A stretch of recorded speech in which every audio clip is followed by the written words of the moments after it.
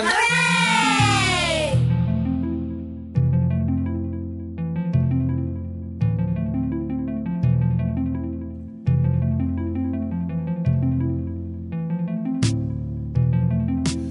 Hey folks, what's up? Welcome back to the program. It's your boy D, and today we're talking about the Oscars. We're talking about acting in general. We're talking about just the whole Hollywood thing, and how different races maneuver around and how it benefits each race and how it doesn't benefit certain races. Hollywood is very selective. They are very selective, but they are also very calculated, and the media has a lot to do with that. The media helps out with the agenda, so to speak. I'll give you an example. I've been seeing this a lot, and this is what I really wanted to they want to, white America wants to maintain the influence that they have. And a lot of that they do by controlling the media, and they also control politics, and they also control Hollywood. Now, I'm not going to call any ethnic group out, but I'm going to say white people control Hollywood. They do. We don't. If we did, there would be more of us in Hollywood, but there's not, so we all know what's happening. Okay? But they control everything. They control politics. They control Hollywood. White people, they want to maintain their level of control. Now, how do you do that? There's a lot of ways, but there's really easy ways to do it. There's easy ways to do it. And it's in advertising. It's in advertising. Commercials that we see. Television shows that we are watching. Films that we are witnessing, things that we're seeing. We're starting to see, and this is a trend that I've been noticing. Now, there are a lot of biracial couples in the world. There are a lot of biracial couples around. I'm in a biracial relationship with my wife. I have 2 biracial kids.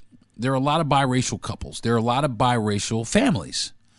But what I'm starting to see, like an exaggerated number of, is white male and different ethnicity female partner. Basically, white head of household, minority partner. I've seen more commercials where the lead in the commercial is this white man and his wife is this black lady, or his wife is this Asian lady, or his wife is this Spanish lady or Indian lady. I've seen more of those commercials than any of those offsetting, like black with this one or black with that one, or Latin man with this. You rarely see these other commercials. You see them sometimes. I'm not going to say that you don't see them, but because I've seen, commercial. You got a black dude and he's got a white girlfriend. Black dude, maybe a Latin girlfriend. But not a lot. Not nearly as much as I'm seeing white men take over the households of these minorities.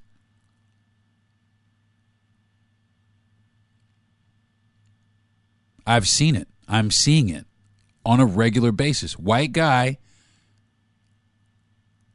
and he's got a whole family, kids and everything, with the black lady, but you don't have that a lot with black dudes.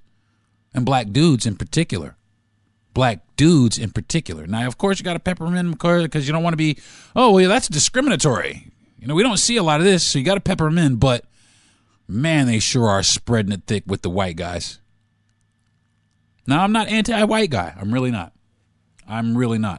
I'm anti that bullshit is what I am. Because that is bullshit. And I'm going to call it out every time I fucking see it. It's the media. The media is removing the black male from the household. And what are they doing? They're placing the white male in the place of the black male as the breadwinner for this black family. That's happening. That's what media does. That's what these motherfuckers are doing. Now, you're crazy out of your mind. Am I? Are there not more commercials where you see that type of thing? Pay attention to it.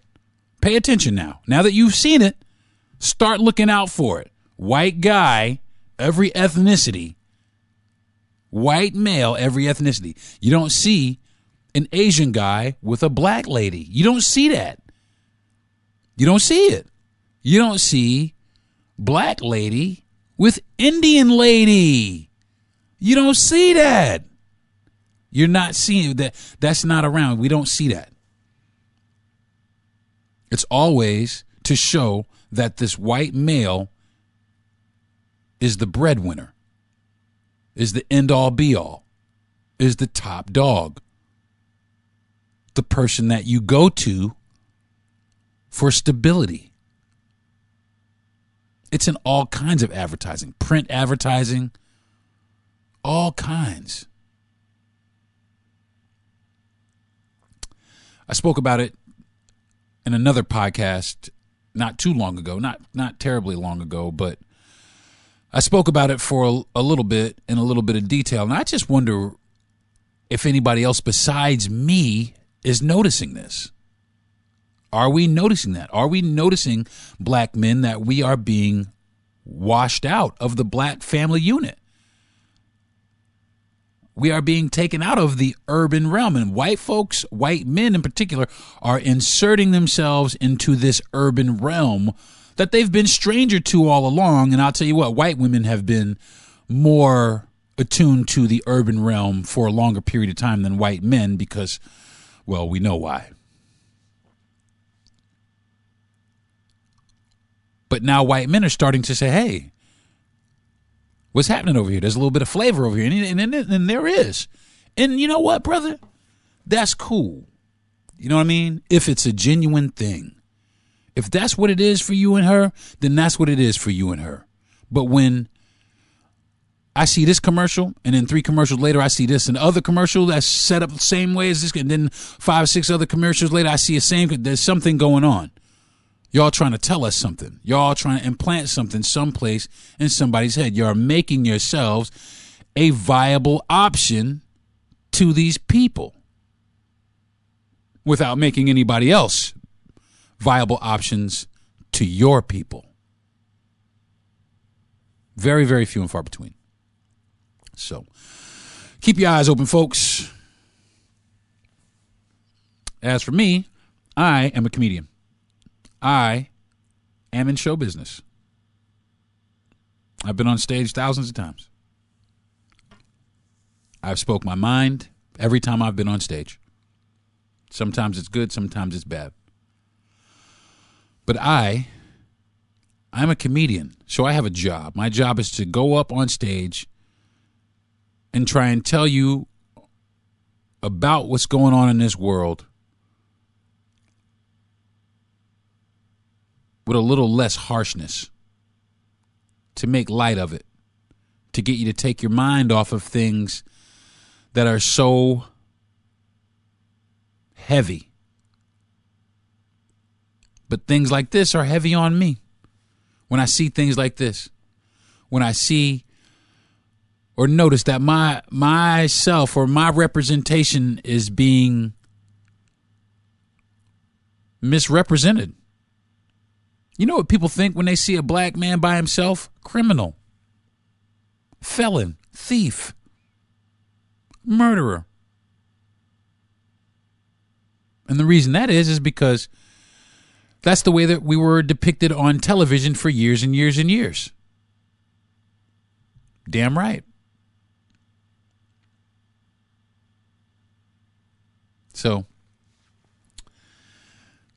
shit's got to change, folks. Shit's got to change in Hollywood, too. Shit's got to change. Everybody is under an immense amount of pressure. Everyone is cracking. Everyone is cracking.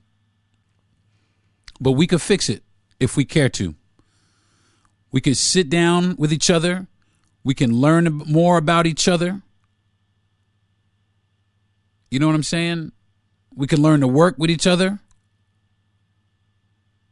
Like I said, I think Hollywood would be so hot if more and more actors worked with more and more diversity. And not only worked with more diversity, demanded diversity. Demanded diversity. There's some politicians out trying to get rid of diversity. They don't want diversity. Fuck them. Ask for diversity in your roles. All these actors, this is to all actors out there. When you are choosing your roles, keep your people and your heritage in mind. And if it's something that you feel to be negative towards your people, I invite you to have the utmost integrity and walk out, or either demand that they change it. I know a lot of you are like, you fucking crazy. If I get an acting gig, I'm going to take it. Trust me. You'll thank yourself. You will absolutely thank yourself. Be selective about your roles. Be selective about that. Don't let people hoe you out. Don't let people have you portray your people in a negative light. Be stronger than that. To all my new young Hollywooders, man, open your eyes up, man. Spread diversity. See what's going on around you. Don't get so caught up in the whirlwind of being new in Hollywood that you miss this. There's a lot of shadiness, a lot of corruption in Hollywood, a lot of it. But we all go there because we aspire to do great things and we aspire to touch people's lives everywhere.